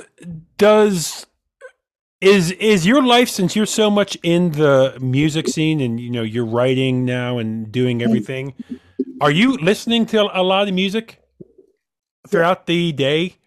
We listen to music. We work with so many bands. We work with dozens of new bands at a time, so we have to listen to pretty much all of that stuff, and we really like a lot of what we work with. You know what I mean? It's kind of cool that we almost always hear everything. There's certain labels that you can't always hear everything. It's just kind of coming down, in the release schedule with the people that you work entire rosters for and things like that. But when people are just reaching out to us, independent bands or one-off bands or whatever, just for PR, like we're always hearing everything right up front.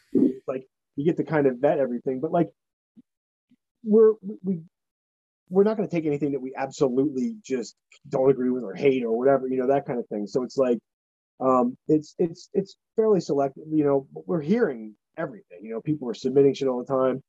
We still, Liz is still a lot of writer lists. We were both on a lot of promo lists. A lot of our friends and people are just in the music industry. Like we just hear tons of shit. There's not even enough hours in the day, and even so, it's like, of course, I like to explore and hear more music at night, but I'm also coming down here with very limited time, making my own music or whatever. So I also want to hear my favorite records. I want to be able to go like, filling the catalog of your favorite band.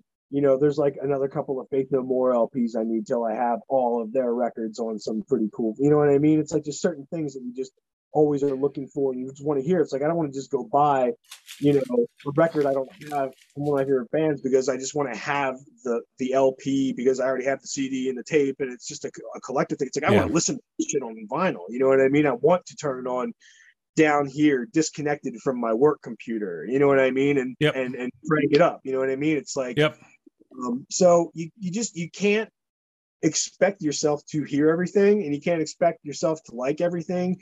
And I'm not saying you should just judge every book by its cover by any means, but you can also kind of tell if you're going to definitely need to hear something. Not if you're going to hate it. You can't judge if it's good or not, whatever, but you can pretty much, after you've, done it, you can kind of see things sometimes. And just for some reason, it draws you in, the artwork or something you heard about it or who you heard say something about it or whatever, what I mean? It's kind of like the word on the street shit. It's like, you know what I mean? You just got to find ways of channeling, like, okay, now I've gone and I've checked out 10 bands from this website and 8 of them are pretty fucking awesome. So I'm kind of liking what they're picking, what they're not, you know what I mean? When you kind of tap into something that people are into and it's like, you can kind of pick up just weird channels of where you're going to hear new music that you're more apt to like. Cause you can want to hear everything, but you're not going to like everything. And It's just, again, there's so much music out there right now. It's just baffling. Dude, I have found it on Discogs. That Judge Yeah, album, Chung King Can Suck It. The highest it ever sold for was $8,300. I thought it might have been around 10 or something, but yeah, I knew there was like I knew that people paid thousands for that record, Yeah. and it's like sometimes there's a certain story behind, or whatever. There's a lot of reasons people pay the money they do, but you Um, know. to go a couple more questions, and I'll let you go about your way. When you come down and you work on Gridfailure, since it is so a different project, and it's different than what a lot is out there. What what do you have? What is left to tap into for you? What do you want to? Everything, like that's kind of what I do. It's like I have records that are No, just but really, is there anything in your mind you're like, I haven't done this yet. I want to yeah, try this next. yeah. I'm working on a lot. Like that's the kind of stuff like doing with Mac. Like there's ideas. I have a sort of an Americana based record I want to finish this year, um, and that's something that's kind of more inspired by campfire stuff and Neil Young and whatever, and like you know what I mean? It gives you more of like that Western old school vibe. It's like you just think about music that you like and something you haven't done. Like I'd like to be better at making beats so I can make hip hop stuff, more than I do. I like to produce like a hip hop record the same way I did Can with you rap? really different. No, I'm not going to bother trying it. I can, a lot of what I do live with Gridfailure is very much in the vein of freestyling though. I don't have, I can't do convincing, rap lyrics or whatever. Like I haven't really tried that much, I guess. It's not really something I could just see myself going and rapping. But live, Gridfailure has never had a planned set. We don't play any of my material. Like we just get together, whoever I can get on stage, and we just completely improvise everything. And so I'll pull lyrics from different songs and different records and everything. And I'm just basically freestyling a ton of it. I got you. We'll play a half-hour set that was completely not planned. So there's a lot of things that happen where they're like it's much more in the vein of experimental jazz at its theory or heart or whatever, I guess, not really in the actual execution. So there's more to it. Like I don't listen to a whole lot of just sit around and listen to tons of wall noise. You know what I mean? Like there's very, very incredibly noisy artists I listen to and stuff, but there's more of like a pulse or a rhythm or something that I'm hearing and everything. So it's like, why can't I do a jazz record in this style? Why can't we do an Americana record in this style? Why can't blah blah blah? You know what I mean? So I can pretty much see myself doing almost anything different, but still having attributes of I have to ask because I find it cool. Has Liz ever helped you or joined in? Yeah, she's on a few records. That is awesome. She's on a couple little things I have like that I'm working on right now. She was on a couple. I think she was on one of the records. I gave away a record on for Halloween. I do this series called When the Lights Go Out, and it was like the third one of those. I think she had something on there. My old cat Spencer was on there. My nephew Isaac was on there that was his first record. I think he was on. Dude, I'm not asking here, but maybe for this Halloween, can I get on? You could get on tomorrow, man. I don't care. Fuck yes. Let's do something. Here you go. No. I wasn't recording. You gotta send me. Dude, let's fucking do something so I can put my stamp and say, you know what? I'm a fucking artist now. You've got a cool microphone right there. I would put like I don't know. I would like cut the bottom out of a big like Maxwell House can or something, and like put it over the thing and put this big cavern, and then scream at it as loud as you can from about 4 feet away, and it'll probably sound like you're screaming through a jet turbine in there. Dude, let's see. But the thing is, I need a guitarist. I need a bass player. I want to do death metal. All right. Well, there's always Craigslist. Looking to start band. Dave, I tell you what, the interesting thing about you that I love is, you worked and you and I expressed back and forth in emails how long your days are. And the excitement is coming through the mic. I love it. What That's I don't know. I think that's just kind of how I am. Just is it? kind of pepper ass. But yeah, that's just it. It's you're not. The hours are long and it's grueling because of the amount of work and everything else. But it's also because we want to work with people, and I don't know. We like the actual job. We like the actual creation of helping people create their art and delivering it and things like that. There's, you know what I mean? I'm not saying we're like Red Cross workers or any kind of No. shit like that. Yeah. Like there's much more important people by far, like anywhere, you look as far as like how to make the world work and everything. But it's, I think art and being able to deliver your art is very important, and so it's kind of like that. You kind of feel this, like even though it's hard or whatever, it's like it's not just the accomplishment of like heavy lifting or whatever. It's that hey, we helped get this person's record out, that kind of thing. It's satisfying, what I Okay. mean. And we For work for ourselves, which is very rewarding. for So anybody listening now, I'm not saying this is a business proposition, but are you guys always open to new artists if they want to work with you? taking on new stuff, we can't take on most of what we are offered just because the idea would be to eventually expand and have another person, and like things Hey, like I'm that. hey, I'm retired. Bring me on. Come on. No. Who's taking on artists, man? You see how much new music we announce every Yeah, week, yeah, exactly. like a year ahead of time or anything. That's we're getting pitched all the time, and it's like if we have time to do it, of course, you know what I mean. It's business. It's what we do. It's how we're going to put up a new fence or whatever. It all goes somewhere. And as fans, we still buy merch and Do you?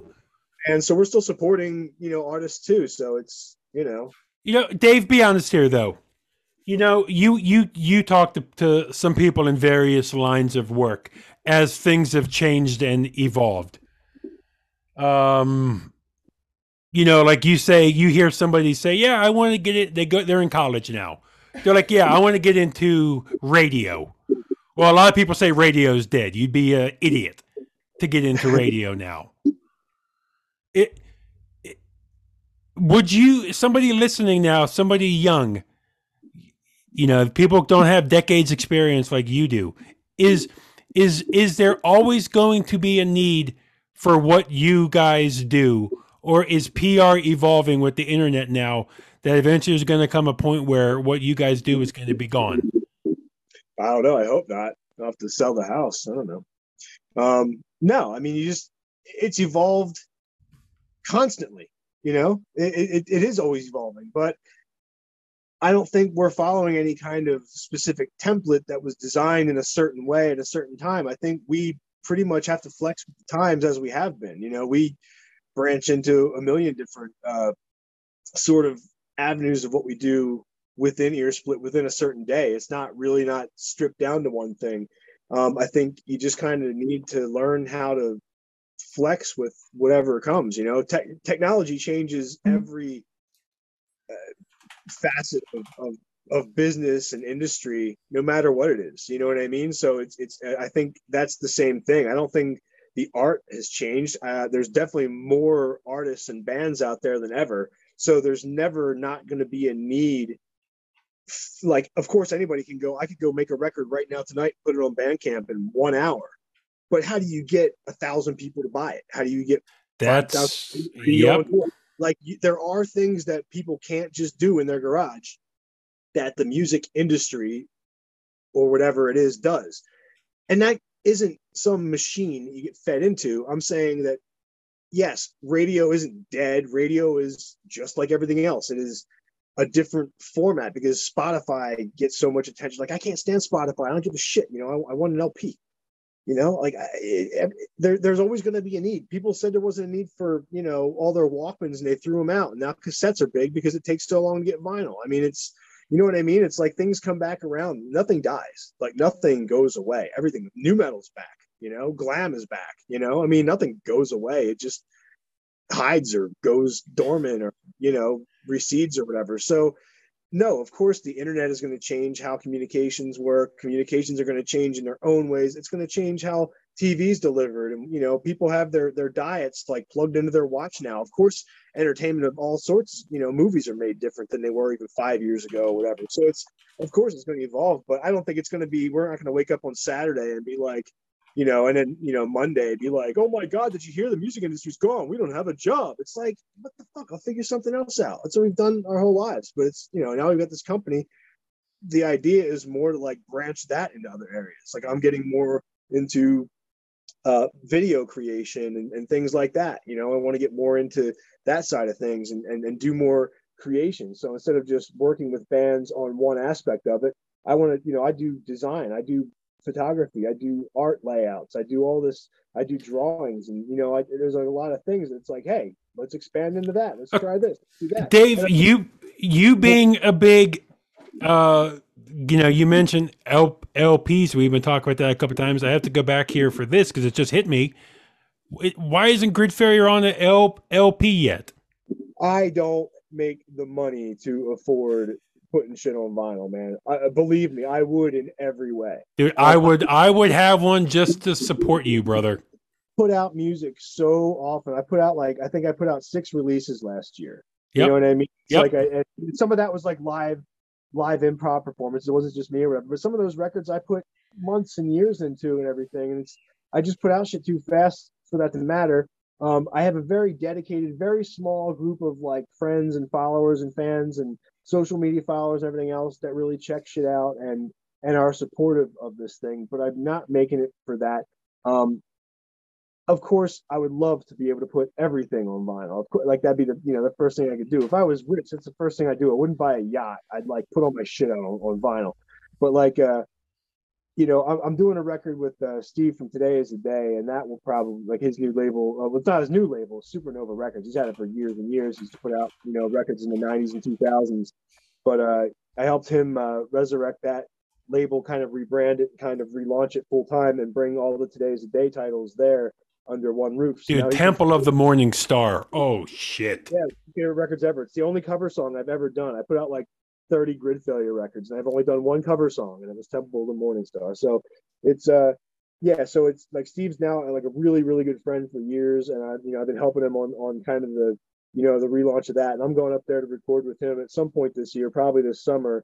And I'm thinking that'll probably be on vinyl because Steve's a big vinyl guy too. He really likes that format and likes to put the record Worms is the first thing that's on the new format of Supernova. The Sun Today Is the Day title, and that's coming out now, and that's on vinyl and cassette and all the good old analog formats. So we'll probably do like 100 or 2. You know what I mean? There's no reason I'm going to make 1,000 records or anything like that. But that's going to be a different kind of record because I'm going to go there and develop something probably mostly on the spot with Steve at the production helm instead of me. I've always made all my stuff here, so that's going to be a lot of fun and just be something that I think I'm just going to go there raw and 5 days later come out with whatever it's going to be and go. And I'm super excited about that. I put out stuff with like Nefarious Industries, and we do a lot of cool tape releases. That's what Dismemberment Cabaret came out on.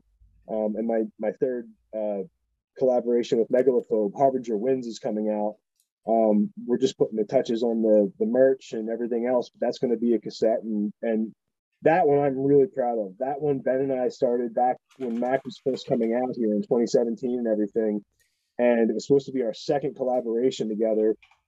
And then we wrote that Tasum Kete stuff that became too crazy, and we put that out in between, and then came back to this record. So this stuff is like 5 years old, and then we just really worked the hell out of it in the last year or so, and it's literally something again like kind of like the thing I recorded with Mac here that I can't believe Ben and I put together. We just really assembled a really cool cast of this weird jazzy kind of entourage, and it's just this really sexy, scary, sad, cool record, and I can't wait to get that out because there's already videos done for it that I made here, and we just made some really crazy stuff. So I always am so ready to get on to the next thing by the time I'm done with something that it's hard to even reflect on making it because I just can't wait to do it again. I want to keep just turning and turning and turning. When I'm too old to scream like that anymore, then I'll just put out folk records or something. I don't know. Who cares? Like I'm not there yet. Like dude, Okay, for those listening right now, I do have to get it out. Your Bandcamp has a ton of stuff. I need to get all your fucking shirts because they look amazing, brother. I make Amazing. there's a few designs up on Bandcamp. There's a lot of stuff on the Nefarious Industry site. But yeah, I make everything. I pretty much sell my photography or design or drawings or whatever. So thanks. Like I Yeah, dude, your that's stuff, man. You're gonna see an order come through for me. You got some, man. You hey, got some sick stuff, man. we'll work something out. Don't just order, man. Just let me know what you want. I'll get you I hooked up, man. Don't okay, worry. brother. Hey, my friend, I talk to a lot of artists, successful bands who I've talked to of all levels don't even come across as passionate as you are. So I wanted to make sure I say that to you. Because Thanks. even in your emails, I've talked to guys who have been doing decades upon decades of music. Sure. They don't come across as passionate as you, and it's very refreshing to hear that. Oh, well, thank you. I mean, I don't, with work and everything else, there's no reason to be like, hey, I want to run my own company and whatever, and then just like collect checks and burn through people, whatever. It's like you want to just like in life, you want to, you know, I'm not here to be praised as some like industry person or something. It's like I think we're all peers and artists who work on the same level, Yep. and I think without that respect, like I'd rather work with broke people who give a shit about what's going on in their life and what's going on with the scene, and they want to do something important. They want to put out this great record and stuff, rather than somebody with like big pockets and a dickhead attitude. You know what I mean? It's like that if that was the case, then I'd go work on Wall Street and I'd make real money and have like benefits. Like I wouldn't work at home and Yep. hustle. Like it's I think it's like like I said before, like with the long hours and everything. It's just Liz and I both have a big like work ethic in general. I think you know what I mean. If we work for a company, we'd both bust ass too. I can't just sit around all day. I would be a big pain in the ass if I got that job. I'm always like, fuck the music industry. I'm going over to fill out a fucking application at Home Depot. Like right now is always a joke, and then it's always like I'd be like, you know, Peter Griffin's dad at that shit. I'd be so annoying. I'd be like, quit smacking that gum Okay. so loud. Younger employee, like, pick up that shit and move it. Like, you're not here to slack off. Like, I'd be so annoying. I'd be Hank Hill. I'd be like, that's not how, put some effort into it. Use your back, like. But for a couple so deep in music, where this is not me, and this is not what I enjoy doing, but some people like to sit every single night and watch 10 Netflix shows. If that's what they like to do, that's on them. I'm not knocking them. What's a night for you and Liz? Are you guys so much in the music world? Is it you guys just spinning a new record? We work here together all day, and she does a lot of yoga classes and Okay. things like that out there. I have, Gridfailure is my thing in here. I go biking or running or whatever. I'm out doing a lot like more like burning off. I do a lot Yeah. of. I started running last year pretty regularly. After I broke my foot, I had to like rehab it. So I just for some reason started running, and I ran my first half Good marathon for you. fall. So it's we're both active and things like that.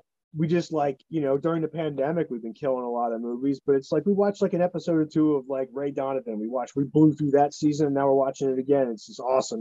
Dude, have Like you seen Succession? I will never sit around for a Saturday and just watch TV. No Yeah. way. Like either play guitar, work in the yard, whatever. But I'm sorry, which one? Have you seen Succession on HBO? No. Oh, it's I don't. good. It's good shit, man. Yeah, I don't know that one.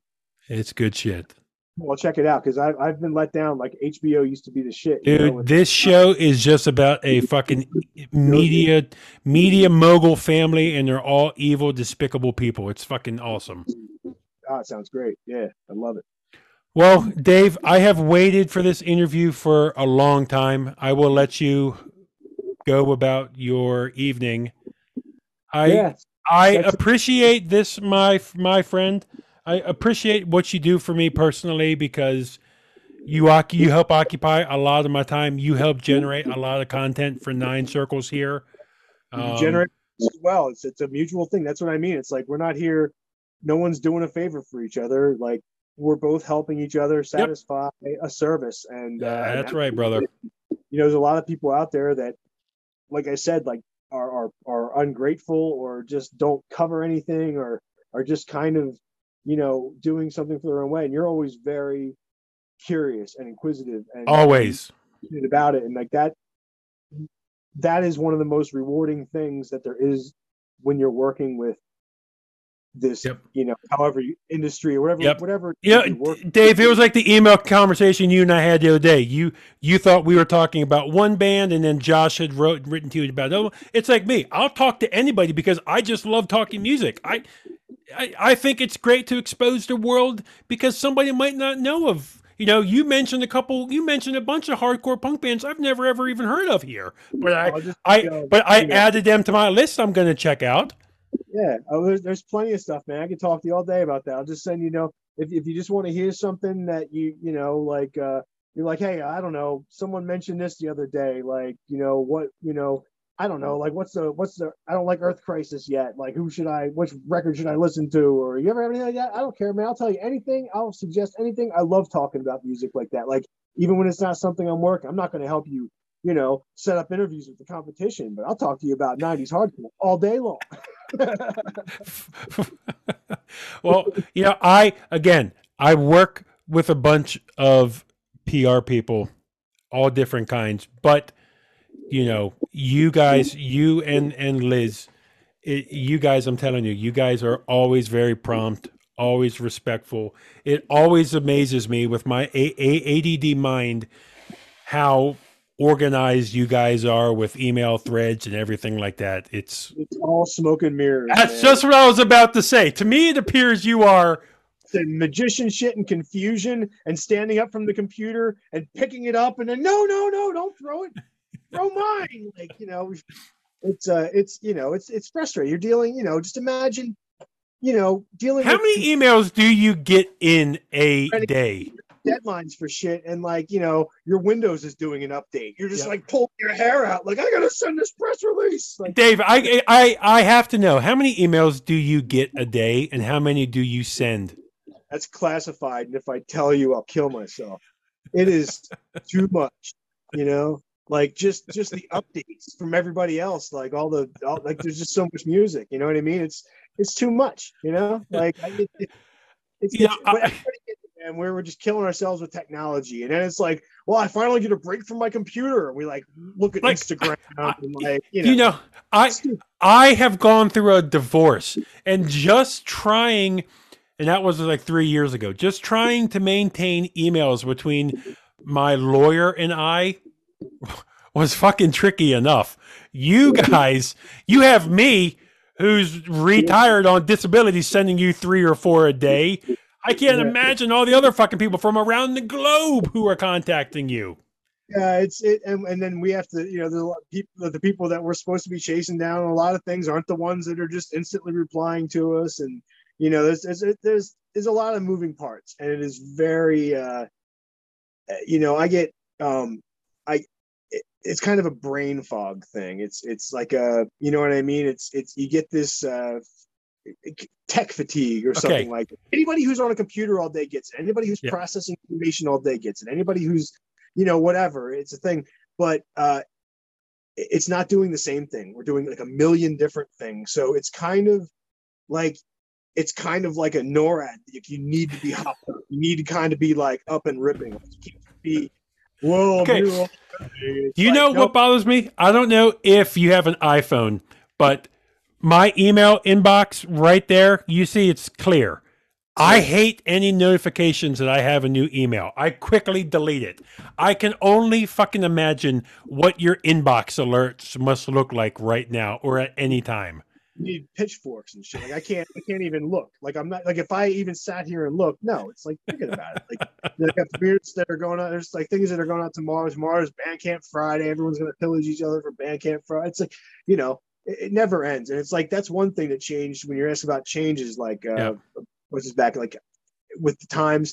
that's one thing that really changed recently. Is like a bunch of years ago, it was like 8 years ago or something, when they switched to release dates from Tuesdays to From Fridays Tuesdays to Fridays. Yeah. in Europe or whatever. Well, that didn't bother me in the slightest. It made sense. It actually made things easier for a few years. Now it's insane because everybody wants to chart and release their shit on a Friday. So instead of being the day where we could clean up and get ready for the weekend and get a few things ready for Monday and, you know, casual Friday and aloha shirts and shit like that, you know, like back in the 90s, it was like Friday was cool, you know. It's like now Friday is like the new Monday, I guess is the term. It's fucking nuts. Like it's just everybody's releasing all these records. And like when the two of us have a whirlwind where there's just too much overlap, we'll have like 10 records out and people are like, oh, by the way, it's Bandcamp Friday. I just made this quick improv set in my living room last night. Can we put that tomorrow? It's like, yes, you know what I mean? So it's like you can't say no. It's, Yeah. you know, Hey, it's Bandcamp Friday. We're releasing these 20 shirts. Get them out. Yeah. We need a press release ASAP. Yeah, it's okay. That's Dave. Oh my God. I just fell back in my chair because I can't believe I almost forgot to ask you this. How do you guys, after all these years, how do you come up with fucking creative ways to describe a band or an album or a single? How do you do it? Because I can't even text my girl. Like, just simply telling you, I can't wait to get home and fuck you always comes out, you know, I can't even say that in a different way. Like, I'm the fucking worst at like 5-word statements. How do you guys come up with new ways? The press releases. I don't know. I think if you said like, hi, I'm going to come home and fuck this record, like people would buy it, right? They should have you on that. Hey, yeah, you know, the holes on those 45s, right? Yeah, buddy. Yeah, it's terrible. So yeah, but so how do you guys come up? I've always wondered that. How are you thinking new ways to write things? Delirium. You know, it's like I already sent this out like 4 times. Why? You got to make it sound interesting. Like, you know, I mean, there's a lot of cut and paste to a lot of it that, you know what I mean, that you can, you know, you don't have to write every line every single time, whatever. But it gets boring. It's like just sending it out is boring that way. So I can only imagine being on the receiving end of us sending out like hundreds of press releases and whatever in a week. Like, I would want that to be changed up a little bit. I don't want to see the same headline come in every week. I don't want to see the same old, you know what I mean? It's like you got to focus on another grid failure project again. What's that? No, I was just joking. I was saying waking up to another grid failure email again. No, I'm just fucking with you. I'm trying to put out like 5 or 6 records this year. It's just been a slow start. I think like the rest of the year is going to be just like an avalanche. So books and new shows and everything too. So there's 4 live sets. Yeah, I got a lot of videos out, man. It's gonna be do you like playing live? I love it. I absolutely. I like it more than anything. I didn't even like recording back in like my punk bands and everything. Not that I didn't like it, but like I liked setting up in a garage and playing together. I liked having demos. I liked that part of it. I was never into the technical end of it. I never gave a shit. Like I knew how to put in a boombox and hang a mic over a banister or something, you know, things like that. But there was always another guy in the band that was like a little better to 4-track or whatever. I was never into this technical shit. Live for me is where it's at. It is like, it feels like you won the Super Bowl, even if you had a bad show and 3 people were there. Like it's just the release of it and the action of doing it is more than enough anytime. Like I lose money every time I step into this room and start doing grid failure. Money's just going out the door because I could be working and like making money, you know, from client, whatever. I come in here and it's like, man, I might sell a couple dozen copies of things. I might, you know, whatever. It's cool, but like, man, I'll just give records away sometimes and can't even give them away. It's just like there's a lot of music out there, and this isn't for everybody. It's just definitely not. So I can't even think in that sense. But that's the best thing. Like I said earlier, that's what I respect about you so much. That you do you, Dave. Yeah. You do you. Yeah. You're not out there, you know, you like it, cool. You don't, cool. Yeah. Yeah. I mean, if I was in another band with like 4 people who had different aspirations and whatever, then that's one thing. And then you have to compromise a little bit or think about things differently, of course, because there's more people involved. And that's always cool too. Like I do want to have that standard band and be part of a, you know, an entity like that again. I don't, you know, I'm working on some collaborative things with the people to have that kind of thing back too. There's pluses and negatives, but the fact is I don't have to wait till Tuesday night at band practice to get together and record with so and so. I just come down here when I'm done working, or you know what I mean, for 10 minutes on a lunch break. No one's gonna know I work from home. You know what I mean? Come in here, bang something. Like there's a freedom to it that allows that kind of nonstop output. Help me then, because this is, you just made something click for me. You said, you know, Matt, just, you know, get a guitar, get a bass, get whatever. But if I wanted to just start being creative, and you know, I have a very fixed income being on my disability and expensive, crazy lawyer bills and stuff. Yeah. Do I buy a cheap sample machine? Do I buy a cheap drum machine? Do I save money? Do I download some sound machine on here with sample tracks? I don't think, I mean, you could literally pick up a pencil and learn how to do portrait drawing if you want to be creative for like nickels. I mean, it doesn't, you know, there's not really any limit to anything. You can, you know what I mean? Like you can be creative in anything you think about. You can start cooking a lot. You know, you can be creative with, you know, I love. But I want to be like I hunt. That's what I do in the fall. I love hunting. That's not really what creative hunting could be interesting, but probably dangerous. You know? Yeah. Like I'm only going to hunt deer hiding in the bushes and stab them with a knife. Well, I think that's way more respectable than, you know, 50 caliber rifles from 8 miles away. I'm a bow hunter, so I'm like 20 yards from them.